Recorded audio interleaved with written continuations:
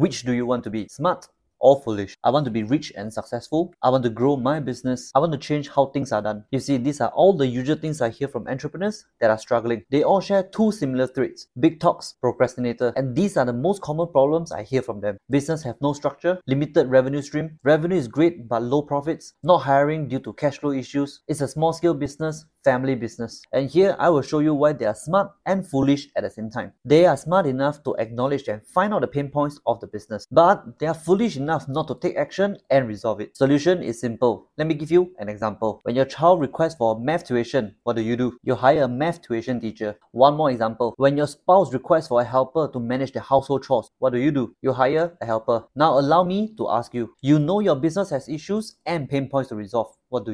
You hire a business coach. There's no point going in circles trying to solve something by yourself that you're unable to over the past months or even years. Click on the link below and let me help you out.